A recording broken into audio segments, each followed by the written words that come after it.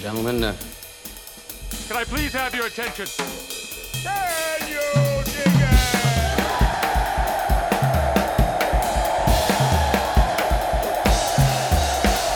Oh, greetings, dear listeners. This is The Remnant with Jonah Goldberg, brought to you by the Dispatch and Dispatch Media. But as you have already discerned with your knowing ear, this is not Jonah Goldberg. This is Chris Steyerwalt. I am happy to be here in Jonah's stead as he recuperates so that he can return to you with even greater dulcetness and even more magnificent sonorous tones. And since I have a fully powered, fully operational Death Star at my disposal today, we will engage in unapologetically rank punditry. And you know, Jonah often talks about how punditry being rank is not it's not a slur, it's not a slight against punditry, just that the punditry will be uncut and pure rank like an onion, that it hits you just so. But what about the punditry itself? What about the purity of the punditry? And punditry, of course, is, as you people know, a public-facing kind of, and I will punch myself in the face immediately after I say this, a public-facing kind of intellectualism where people take disparate things, disparate ideas, things that they have observed and things observed by others to come up with explanation for why things are the way they are and why they are going to be a certain way in the future. And if you want it rank and you want it good, then you want David Drucker. There are many things that I could tell you about David Drucker. I could tell you about his fantastic pocket squares. The silks are, David Drucker's silks are better than the Kentucky Derby. I could tell you how thrilled I am that he is my colleague at the Dispatch now, out on the hustings, following the candidates around, watching where the money goes, watching how they run. But I can also tell you that he is one of a absolutely dying breed. You may be the last of your species of the real kind of campaign reporter who wants to be there and see it, not shape it, not make it, but be there and see it. And it is a privilege to be talking with you today, my friend. Hello, David Drucker. Hey, Chris. Thanks so much. Glad to be here. That's a downbeat. After I built you up like you were the secretariat of punditry. You're like, yeah, that's cool. I guess that'll be fine. No, that's the whole thing. I don't want to be the story, but I was going to say that I aspire. I believe the Remnant gives out like gold jackets. Is that something that you and Jonah have discussed before? And like if you're on so many times, so one of the big. I never told Steve and Jonah this, but really I joined the Dispatch thinking this will get me closer to the gold jacket. And so very pleased to be on the Remnant. Do you have a count? Can you tell us how many times you've remnantized? This is just number 2, once with Jonah. And now my second jaunt around the sun is with you. And it's really fun. Anytime you and I get to sit down and talk politics, it's a really good time. I'm always entertained, which I mean in the best way. And so this is part of my job. That's the beauty of doing what we do for a living is they're paying me to do something I would do for nothing. I mean, I can't afford to do it for nothing. Don't get any ideas. I was going to say, I hope Steve doesn't listen to this one then. Okay. Let's play a game. I'm going to lay out 3 different scenarios for the Republican nominating process. And I want you to tell me why they may be true and why they may be not true. And scenario 1 we'll call Trump rolls. Donald Trump leads from pen to post. He is out in front the whole time, and he behaves just like an incumbent, and gets all the way through. What's the argument for that? What's the argument against that?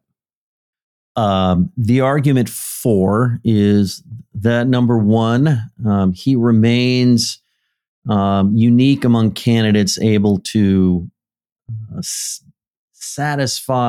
deliver the catharsis that Republican primary voters want, broadly speaking, number 1. In other words, the way he riles up the media and Democrats and everybody that doesn't like him, and the way he fights back against them, he he tickles the sweet spot for Republicans looking for catharsis. And catharsis is a big theme in today's Republican Party, more so than winning. However, about winning, he has convinced more than half of Republican primary voters that he didn't really lose in 2020, that he either outright didn't lose and it was stolen and rigged, as he says, as he claims, or that, okay, well, he lost, but it wasn't fair. It was twisted and the Democrats essentially cheated. So they won, but it wasn't a fair victory.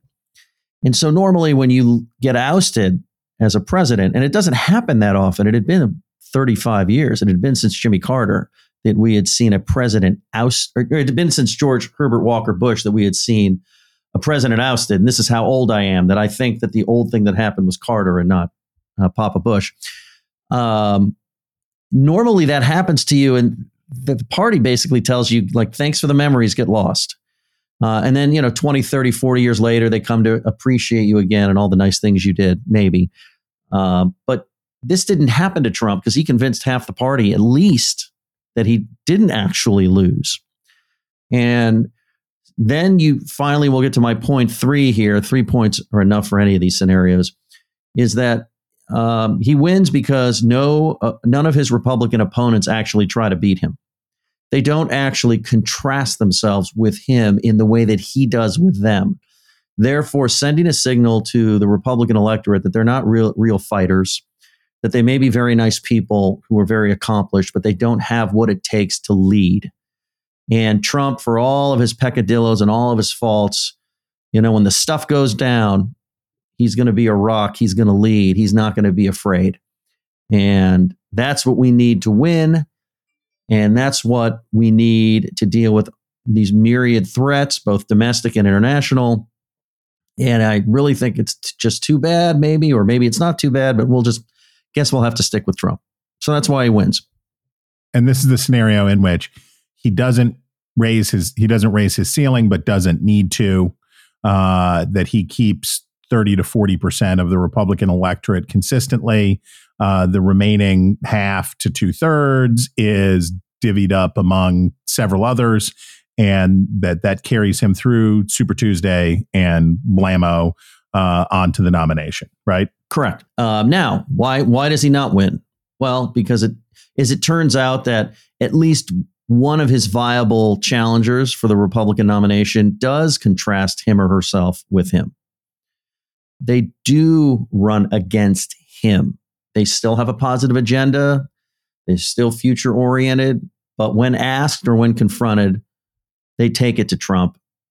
And they remind voters that, well, we're thankful for the memories. We wish he would have won in 2020, but the truth is he didn't win, or maybe he should have won and it wasn't fair, but look, we just can't take any chances anymore. And here we have a fresh alternative face who's not in his 70s and a person that seems much more positioned to beat Joe Biden in a general election. And this person, one of these people, wins Iowa, therefore puncturing the inevitability that many in our industry presumed with Trump once again. And once people see that somebody else can win and is winning, this person rolls into New Hampshire and wins again. And all of a sudden, people start to look around and they say, we don't actually have to stick with Trump. And in fact, maybe Trump isn't the best candidate. Now, there are other factors here. It's possible that the weight of Trump's ethical baggage finally sinks him to some measure that makes it easier. It's possible that by the time we get to August, his poll numbers are still ahead, but more competitive with his challengers, and he debates, and people see on the debate stage what's likely to happen again if he has to debate Joe Biden again. But I think the number one reason why he ends up getting beat is once somebody's willing to contrast themselves with him, people realize they've been watching the same show for 8 years, and it really actually hasn't worked all that well for 8 years, save for that first time. So this is a scenario in which a combination of effective advocacy by other Republicans combined with external events collude against Trump, and he gets closer to his floor, and his floor is probably really more like 25%, right, of the hardcore all the way in, never say die, absolute, and that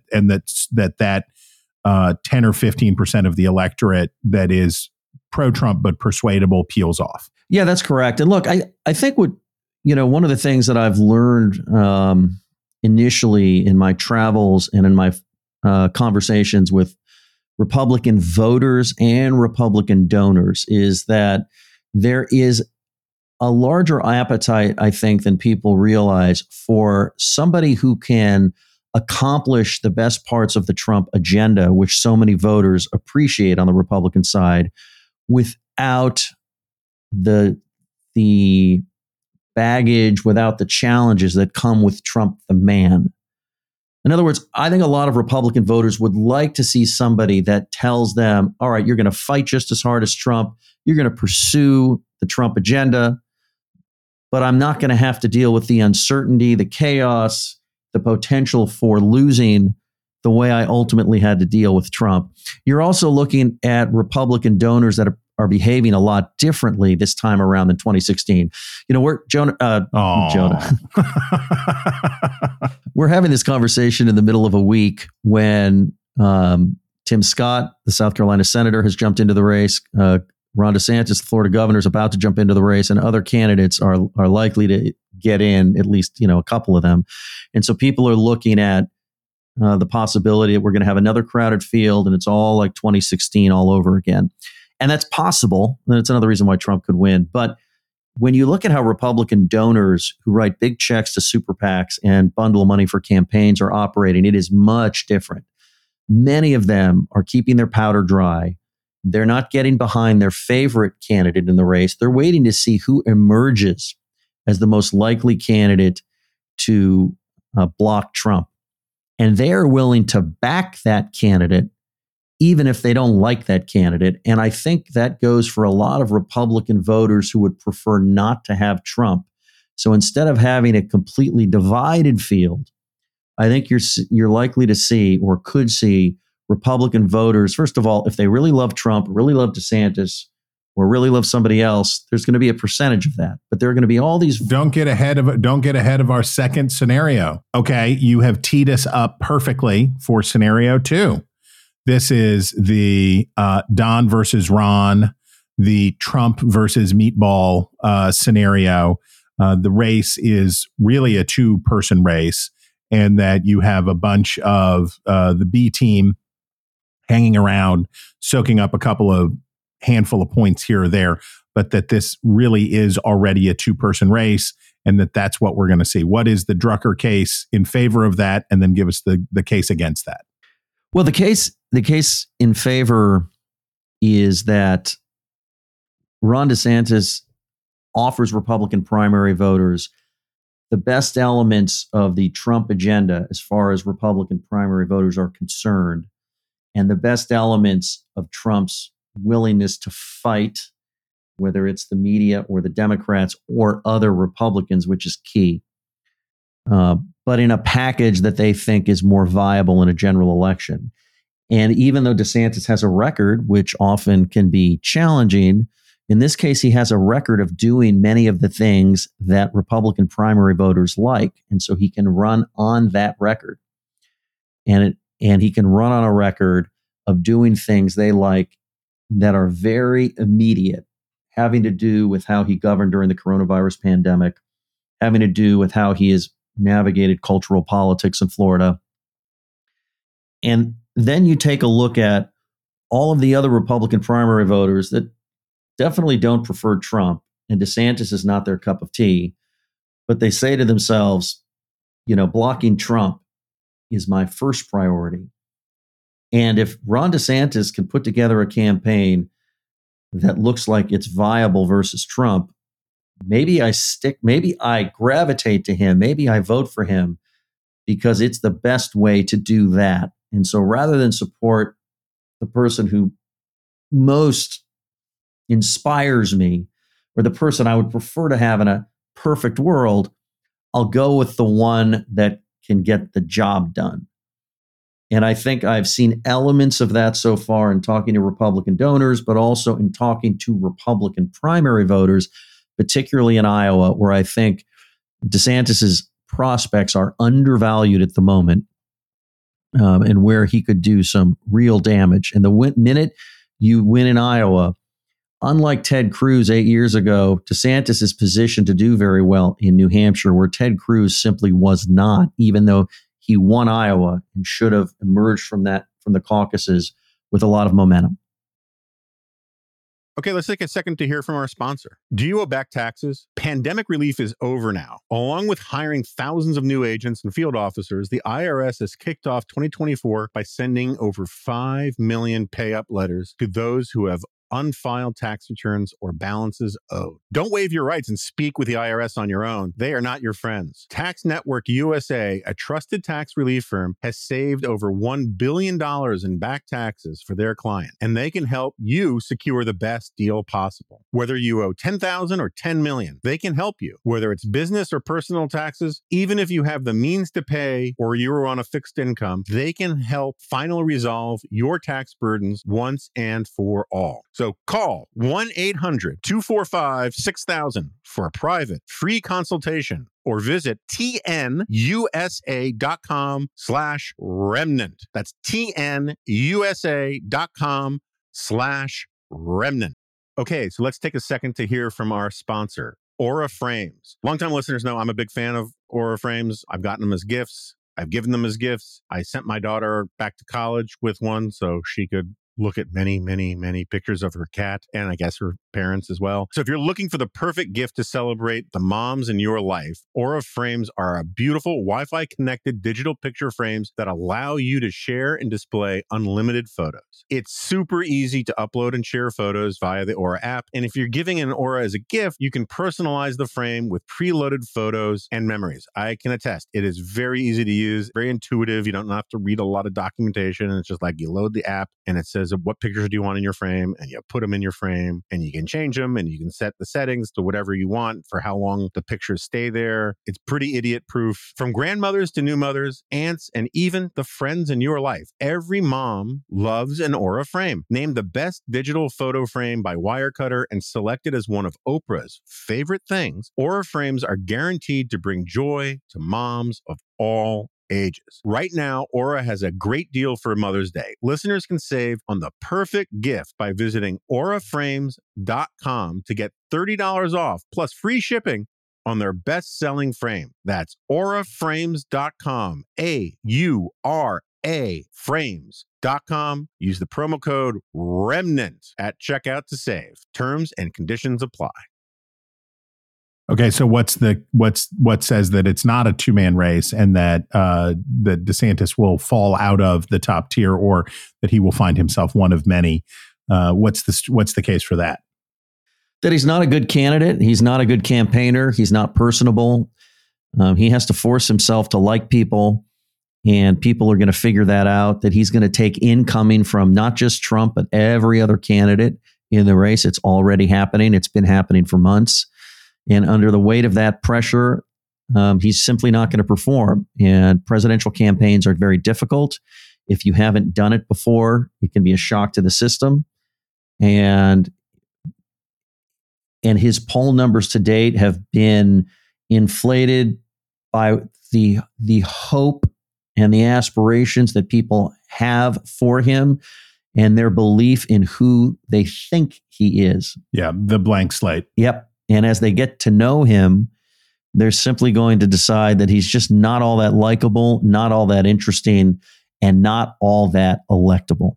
And so this is the Cruz scenario, the scenario in which the candidate who checks all the boxes and has taken the correct positions and raised his profile and done all of that stuff, the dogs don't like the dog food. And that once it starts happening, it's less than expected. And as you alluded to, DeSantis has a problem, which is there's a weird phenomenon that happens on the campaign trail, which is your popularity among the other people running for president is actually consequential. So if the people you're running against really dislike you, as they run their race and exit it, they run differently toward you than they do if they admire you or have some respect for you. And I think one of the problems that DeSantis has is that the other Republicans feel pretty free about knocking him and are not treating him with any sort of collegial deference. Do you observe that? Well, I do. Look, I think that there's still, I think for Republican candidates that don't want to attack Trump for all sorts of misguided strategic reasons, they feel like they need to get the number 2 guy out of the way. And where have we seen that before? I don't necessarily quibble with your analogy, but I actually kind of like the Marco Rubio analogy better. Little Marco. Yeah, in that, Marco Rubio, he was in 2016 the young up-and-comer with a great personal story. He delivered a great speech, and he was great on the debate stage.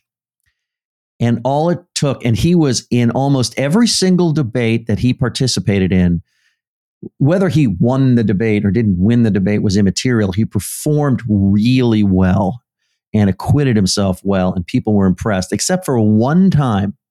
And it only took one time for his whole campaign to crater. And that means that there was a lot of doubt about him as a leader, as a candidate, as a future president. And when you look at candidates that win the nomination, they may not win the general election. They have plenty of missteps. There are plenty of moments, or at least a few, where you don't know if they're going to make it, where we've discovered something about their past, or they said something in the present, or they had a bad day or a bad night, and they persevere. And in part, it's because enough voters have enough faith in them that they're willing to overlook those mistakes. And I think what we really don't know about Ron DeSantis yet in particular is, has he engendered enough goodwill among Republicans inclined to support him to the end at the outset, that when the inevitable bad moments occur or the harsh attacks come, they're going to say, yeah, I mean, it was kind of rough, but I kind of like the guy and I just kind of trust him. And you can look at Donald Trump, Barack Obama, and George W. Bush, and even candidates who didn't win general elections but won nominations. They all had these moments, but voters said, yeah, but ultimately, I just think they're the best candidate for the general election, and we're sticking with them. And then they're able to come back with a left hook a few minutes later and solidify and give voters a reason why their trust was confirm the trust voters had in them and get through that. So we don't know yet if DeSantis has that. And I do think there is an analogy to Jeb Bush and Marco Rubio with Trump and DeSantis.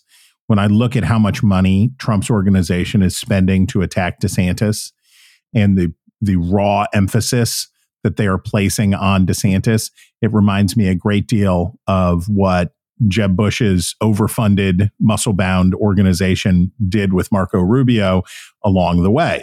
And it seems pretty early to me. I think Trump, tell me what you think. I think Team Trump agrees with the many in the Republican establishment and DeSantis about what the nature of the race is, which is that the more candidates that get in, the better it is for Trump. And under that premise, you focus on DeSantis and you stay on DeSantis. But of course, the danger for Trump could be that you knock DeSantis out too early. And that if DeSantis goes down too soon, then there's time, which of course brings us to number 3. And number 3 is, we'll call the field. Scenario 1, Trump rolls. Scenario 2 is Ron versus Don. And then scenario 3, the field. And with the field, then something happens that it's not a 2-man race, and somebody other than Donald Trump shows up and can capture the nomination. And clearly, there's some thinking moving in that direction. We saw today, we saw last week some toe dipping from Glenn Youngkin. as he warmed to the possibility of a presidential candidacy, and reporting today that he is nudging the door wider to that possibility. And we see that. So what's the case in favor of we don't know who it is yet. And they're still either not declared or they're just declaring. What's the case for that? That we're all a bunch of idiots and we've been wrong before. Oh, sure. Yeah. This checks out. Right. I mean, look, everybody was convinced. You know what I find ironic, Chris, is 8 years ago, everybody was convinced. I exclude myself from everybody in this case because I wasn't part of everybody. But 8 years ago, everybody was convinced Trump couldn't win. And now everybody is convinced Trump can't lose. I know, it's crazy. I hate certainty in politics and I fear fighting the last war. And, Trump is Trump. He is a strong front runner who can absolutely and may absolutely win this nomination. But he is not the same Trump that he was 8 years ago. 8 years ago, he was the ultimate change agent, not just a disruptor, but the ultimate change agent, in a weird way, the ultimate fresh face in the Republican Party. And now he's like an incumbent who's been around for 8 years, and he's a retread. He's launching his third presidential campaign in a row. We've not seen anything like that for quite some time. I mean, at least not among candidates who could actually win, versus people looking for cable news contracts. So just deciding that Trump's going to roll the way he's always rolled, I'm just not ready to do that. And if you look at the field, look, it's possible that somebody could catch the imagination of Republican voters that he or she just does all the right things in all the right ways when it counts. It's still very early. We haven't had one debate. The field isn't fully formed yet. And, as I try to explain to everybody, and this goes for me, I think as human beings, we look at poll numbers and we're conditioned to think of them as though they're predictive, but they're not. They're simply, whatever the score is at the end of the first quarter or midway through the second quarter. Campaigns are like athletic events, right? I mean, if you watch a football game, you can see the score go back and forth. I've seen presidential contests where somebody starts at 5% and they win, or they come in a strong second. And it's because nobody knew who they were. And then they go and they do the work. And little by little, people figure out who they are. And then they have a breakout moment at a debate, or the front runner runs into trouble, or somebody runs out of money and drops out, and you don't have to. And so we have time and time again, you have to look at these poll numbers as snapshots in time, as the score of the game right now. The game is not over for quite a while. And if you don't understand that, then you look at polls and you say, oh, well, that's it then. It's just over. And well, it's not just over. And so when you have people running for president that can raise money, attract the interest of voters, and are accomplished people, there's always an opportunity.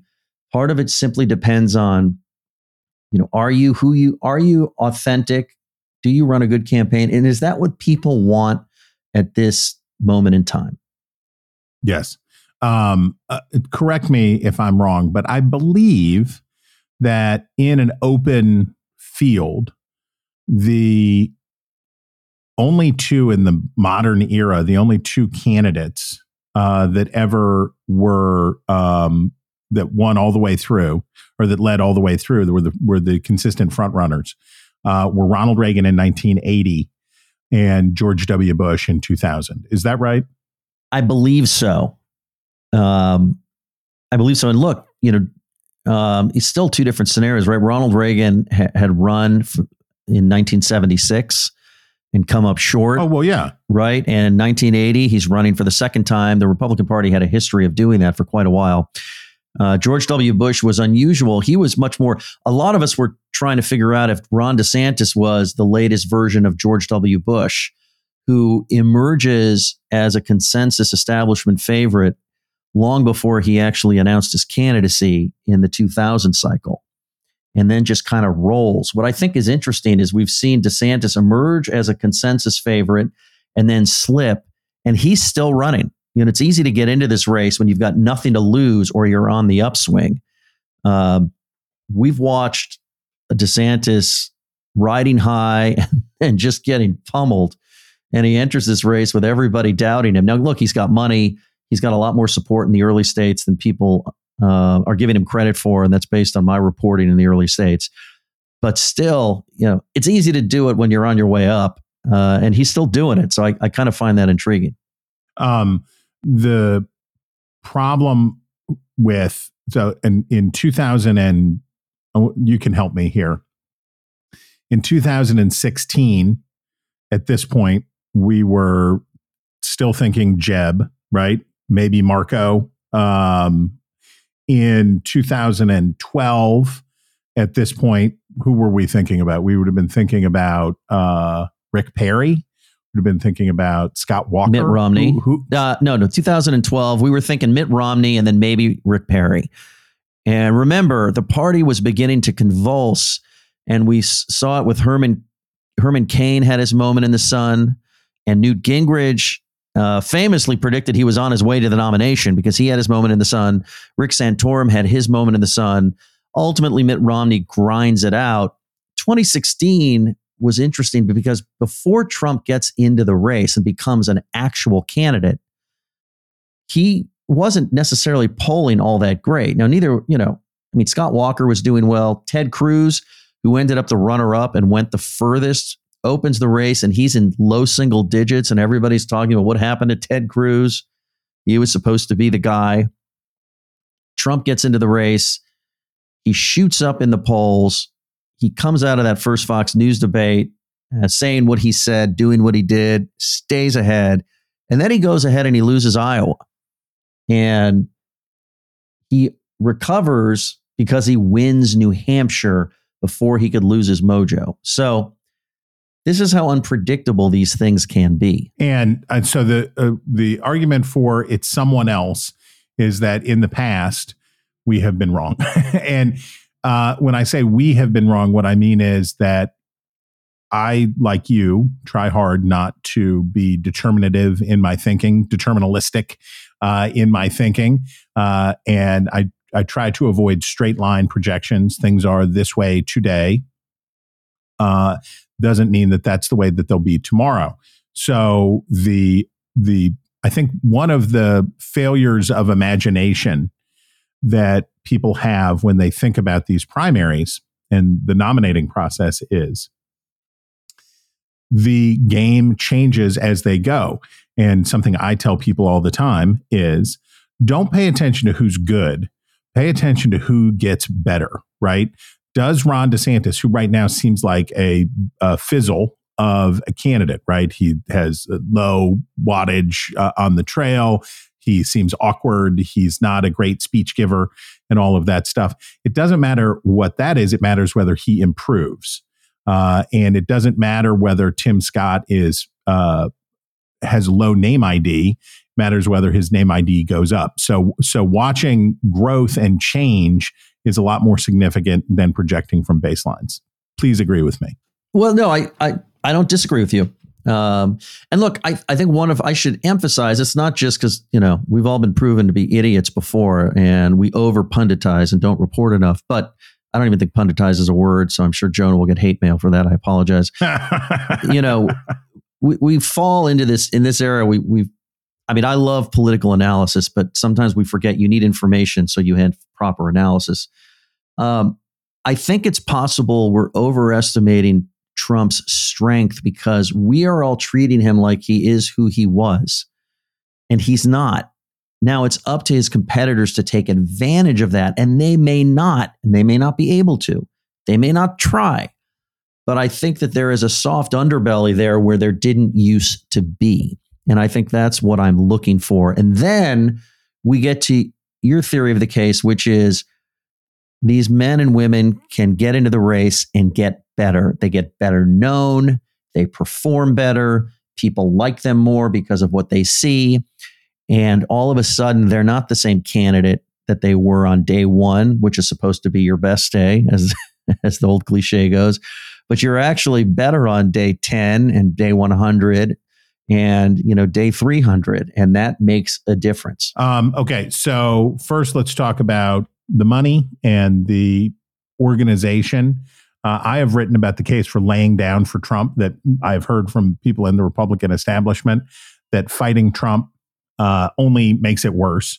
And when I saw Steve Daines, the chairman of the National Republican Senatorial Committee, come in to early endorse Trump to join Lindsey Graham, Henry McMaster, the governor of South Carolina, and other, Marsha Blackburn and other establishment figures to come out and endorse Trump, there's a pretty strong case for that. But I noted with interest that John Thune came out for Tim Scott, which frankly surprised me. Thune is a pretty cautious player, and seeing that was interesting. There's talk a little bit about how for Republicans, the question of Trump is significant for the presidency, but it has consequences down ballot. And as if you believe that Trump, maybe I'll put it this way.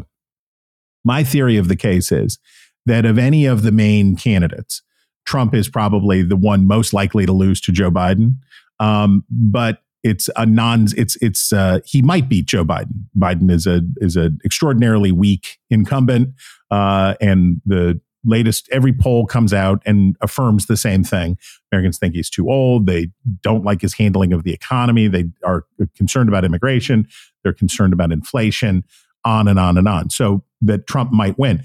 But there's also a non-zero chance that Trump might get crushed, right? that Donald Trump might lose 35 states and that Joe Biden could win a 400 electoral vote victory against Trump. How does this kind of thinking play out as Republicans decide who they're going to support? Do you stand and fight Trump? Do you just go along? Talk about the thinking to the people who make these kind of decisions inside the party. Yeah, look, it's all about fear. Trump rules by fear. And there's one reason, and I will say I did not ask Senator Daines this, but I have no doubt it's one of those things where now I'm willing to be a pundit, but it just makes perfect sense to me. Daines didn't have to endorse Trump for his own reelection in Montana, which is not this cycle. And Trump wasn't coming after him. He's not some noted never Trump Republican or Trump skeptic even. Senator Daines is a very smart politician. And I think that when you look at all of the Republicans that Trump endorsed for Senate in the 2022 cycle and how amazing they all did, which is to say they didn't do all that amazing. It was amazing. It was really amazing to watch the Republicans throw away a layup shot at the Senate majority. Right. And so if you're Steve Daines and you're running the Senate committee, and this Senate committee, unlike last cycle's Senate committee, is going to be in the business of endorsements and meddling in primaries, which I argue every committee should do. That's why committees exist. Then you need to make friends with the guy that can make your life and ability to do that absolutely miserable. So by endorsing Trump for president, he now has Trump's ear and the ability to tell Trump, listen, we're buddies. I endorsed you. I really need you to lay off so-and-so in that state. I could really use your help for this particular candidate, like in this state. Now, I'd also argue that Trump knows he has these Republicans he knows that he rules by fear and that it has an impact. I didn't want to say anything crass. So these pleas will fall on deaf ears whenever he decides he doesn't care. But it's a logical move for Steve Daines to cozy up to Trump in his quest to win a Republican Senate majority in 2024. And so when you look at all these other Republicans in Congress and around the country that have jumped on board for Trump 2024 so early, I think what they're figuring is, listen, so let's say I'm wrong. Let's say we're all wrong. These poll numbers are a big paper tiger and it's not going anywhere and Trump's going to lose, or, maybe it goes somewhere for a while, then he loses. I'm not worried about Ron DeSantis, Nikki Haley, Tim Scott, former Vice President Mike Pence. Pick your favorite Republican, choose your own adventure. I'm not worried about them being vindictive vindictive, vengeful politicians that are going to put me in the corner with a dunce cap because I didn't endorse them. But I know Trump is going to exile me to Siberia if I don't endorse him and he wins and has the power to do so. So I'll just do what's easy. Oh, and also in a Republican primary, a lot of my voters still like Trump. They haven't moved on yet. I don't want to get on their bad side either. So this is why you've seen such a movement toward Trump. Now, I will add, and I will say this. Trump calls Republican members of Congress who don't matter so often, it makes them feel so important and loved. And he is a very good salesman one-on-one.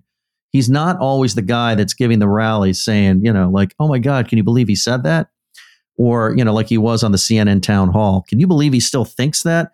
He calls these guys all the time. What do you think? What should I do? Come by, we'll have dinner. And somebody, for instance, like Ron DeSantis, had not been doing that in the run-up to his announcement, which we think is this week. He basically never called them because he thinks schmoozing is a big waste of time. Legislation, policy, new laws, that's what matters. All of this talking, as I spent a couple days in Tallahassee, Chris, in April before the rush to get there. And I was talking to people that had worked for him and they all said, hey, he was a really nice boss. He was a great boss. If I had family issues, if I had kid issues, and I had to leave the office, they were fine with it.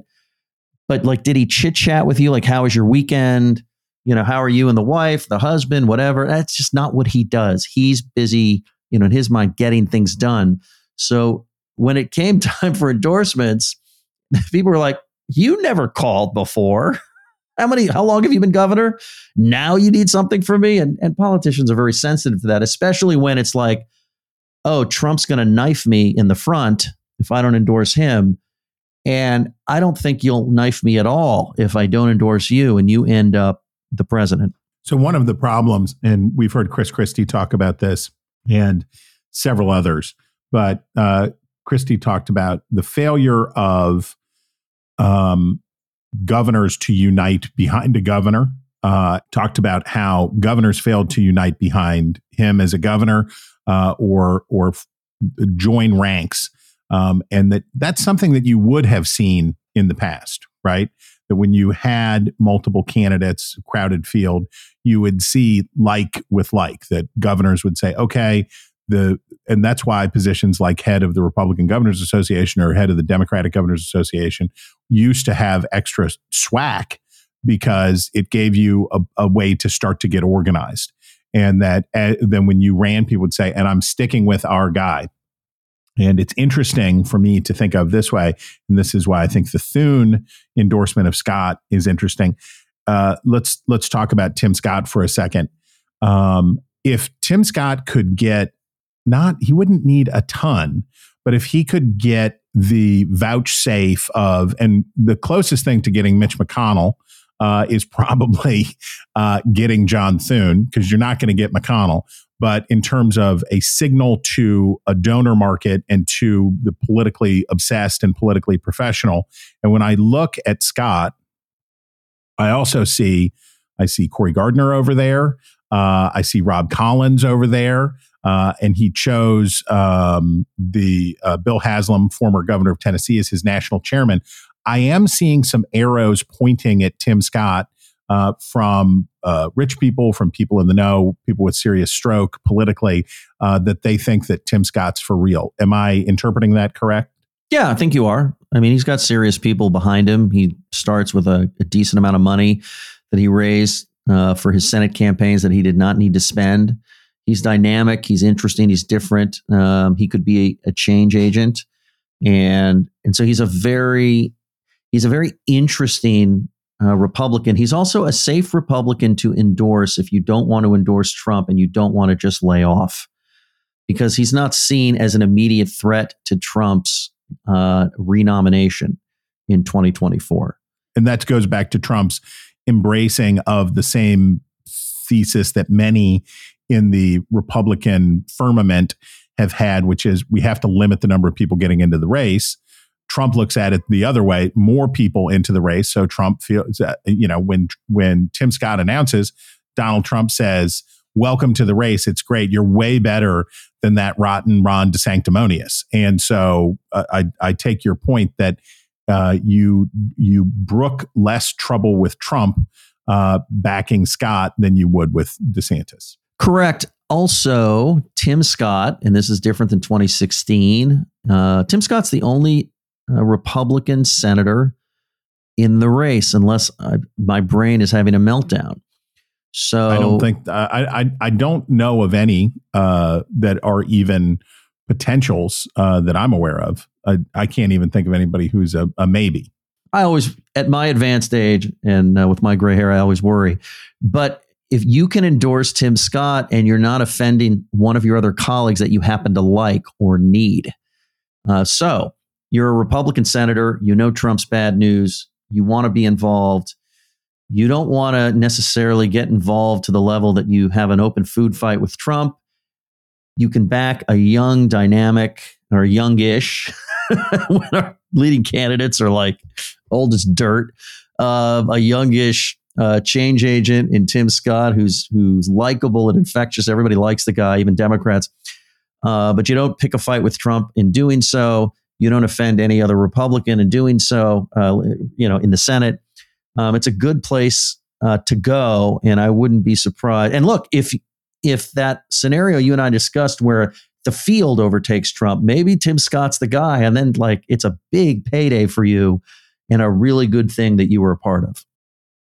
Grand Canyon University makes earning your degree possible with over 130 academic programs for traditional campus students, with more than 80 bachelor's programs offered online.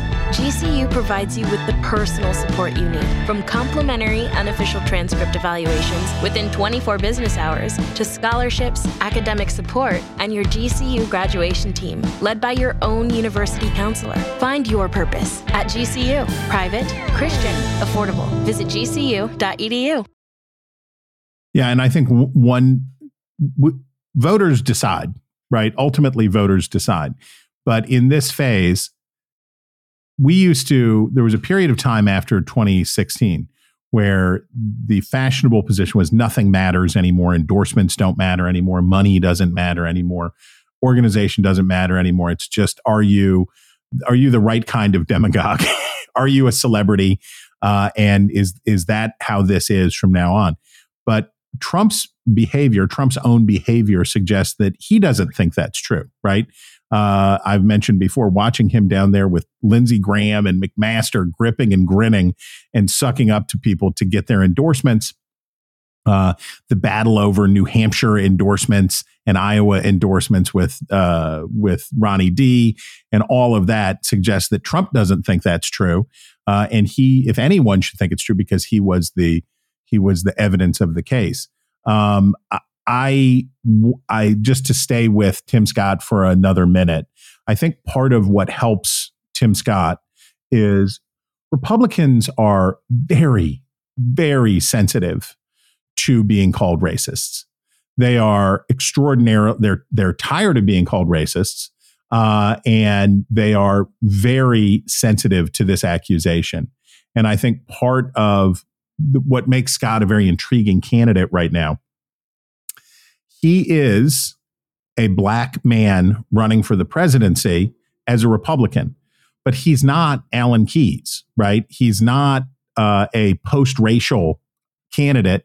He is explicit and intentional in talking about the role of race when he talks about from cotton to Congress, when he talks about his own experiences with driving while black, when he sponsors police reform legislation. When he does those things, he is not avoiding the subject. He's leaning into it. And I would have to think, and you are on the ground, you talk to people. I am here, but in my ivory tower, I would have to think that for a lot of the Republican electorate, it would be very satisfying for them to have a black nominee.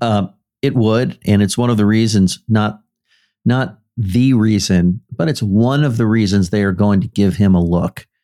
I was in Iowa last August, and I specifically went for a Tim Scott speech.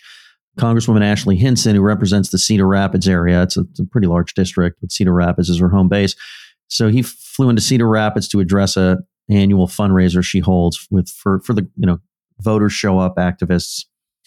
And they really like his style. For the uninitiated, Tim Scott will not speak behind a podium. He kind of moves around the stage, and he has the cadence of a preacher. And he talks about issues in an uplifting manner. And he is plenty critical of the Democratic Party and of President Biden, but he just doesn't have the angry edge to his criticism. It's more of an old school criticism that some of us might be used to. And people really like him. And I saw him, conduct a selfie line and a handshake line I waited over an hour because that was the only way I was going to talk to him.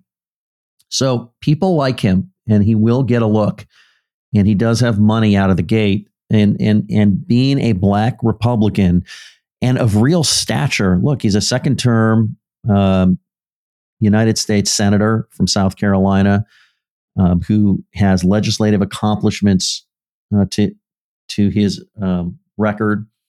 It'll be interesting to see how far he can get. But clearly his background, as is often the case with any successful candidate's background, does matter and does give him an opening to be successful.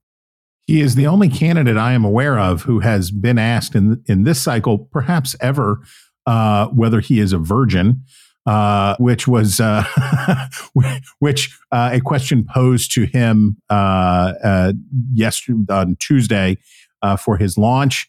Tim Scott is unmarried, and how does that play in? Is that something people think about or care about? Yeah, well, I'm not going to be asking those questions because I don't care.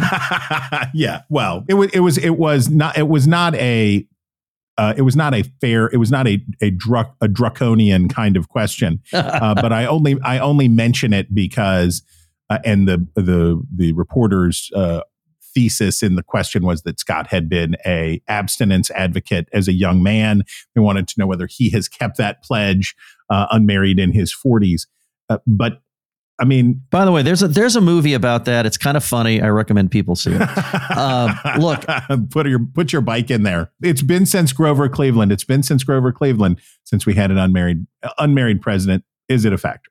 Well, yeah. Let me dive a little deeper here. We have not elected a lifelong bachelor since James Buchanan in 1856, the 15th president.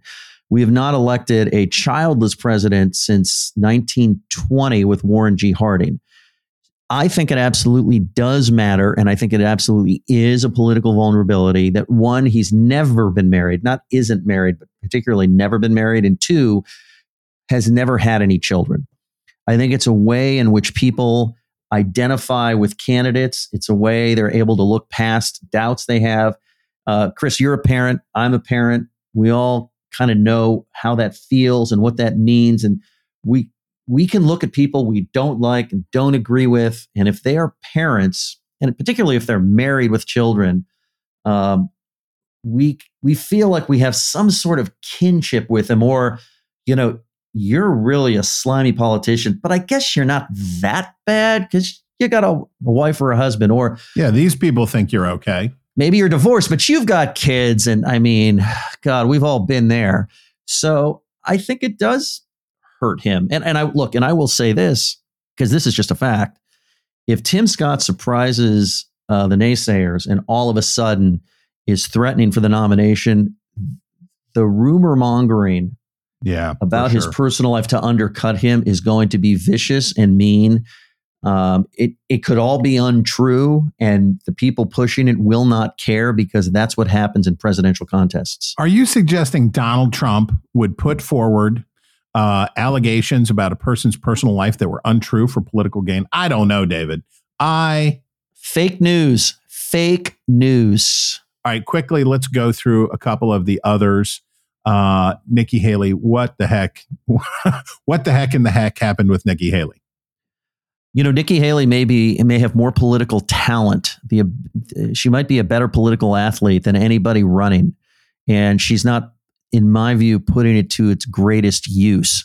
She is happy to contrast herself with the guy in second place, Ron DeSantis, and wants no part of contrasting herself with Donald Trump, except in secret, not secret, but in leaked donor memos.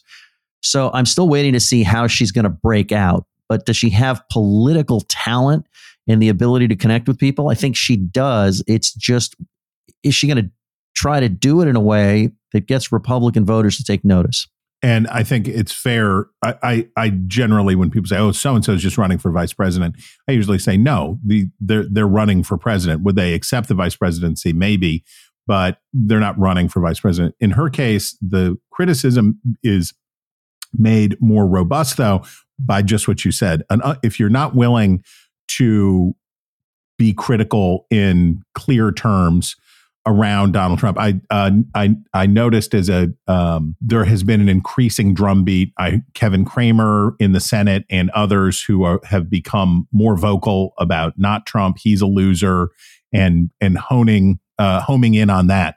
Until Haley does that, I think that the skepticism of her candidacy will be real, right?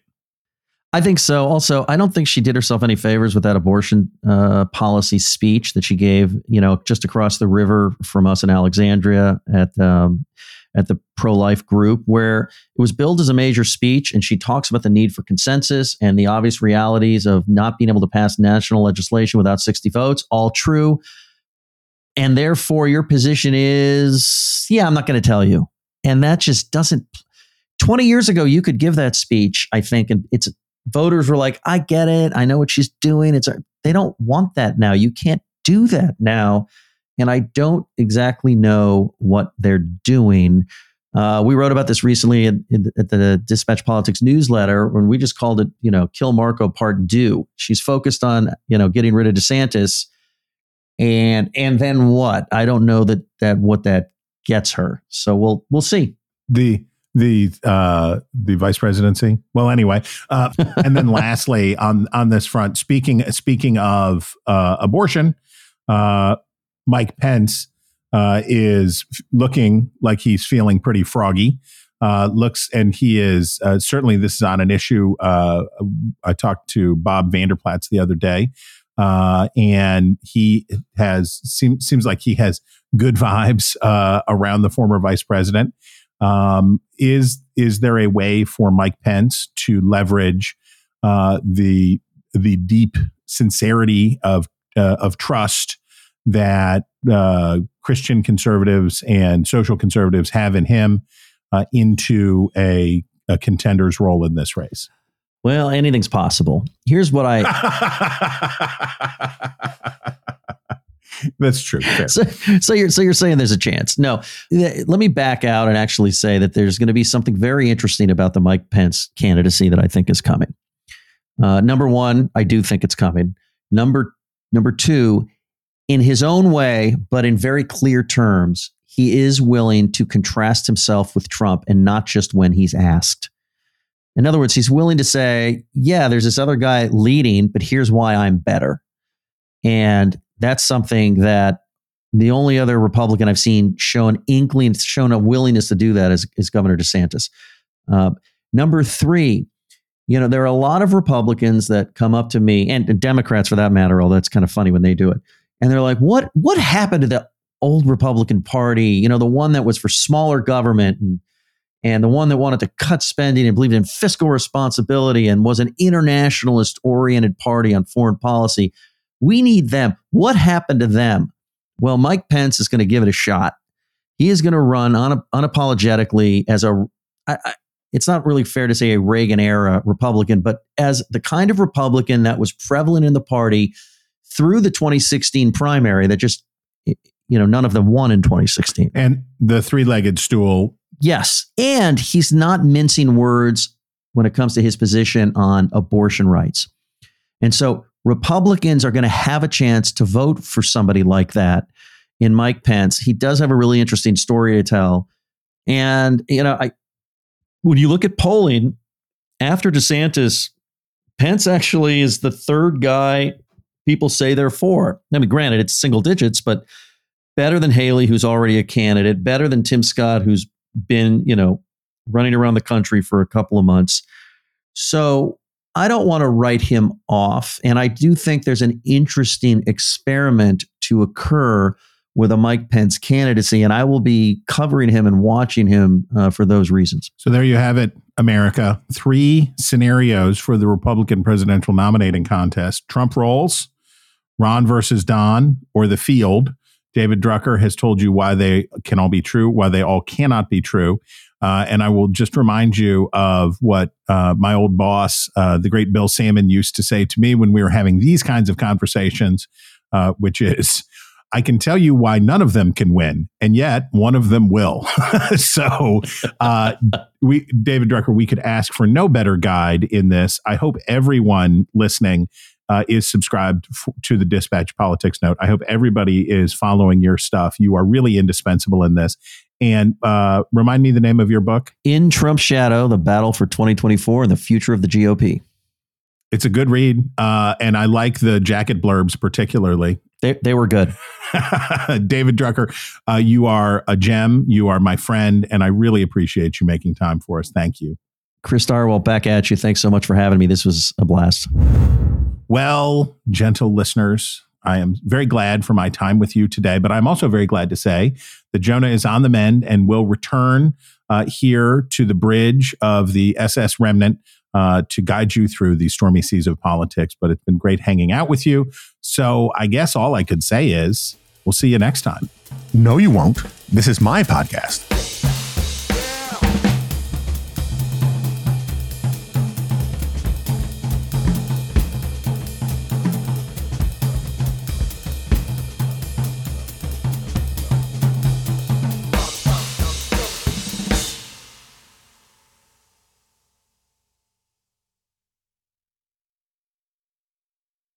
Sick of being upsold at gyms?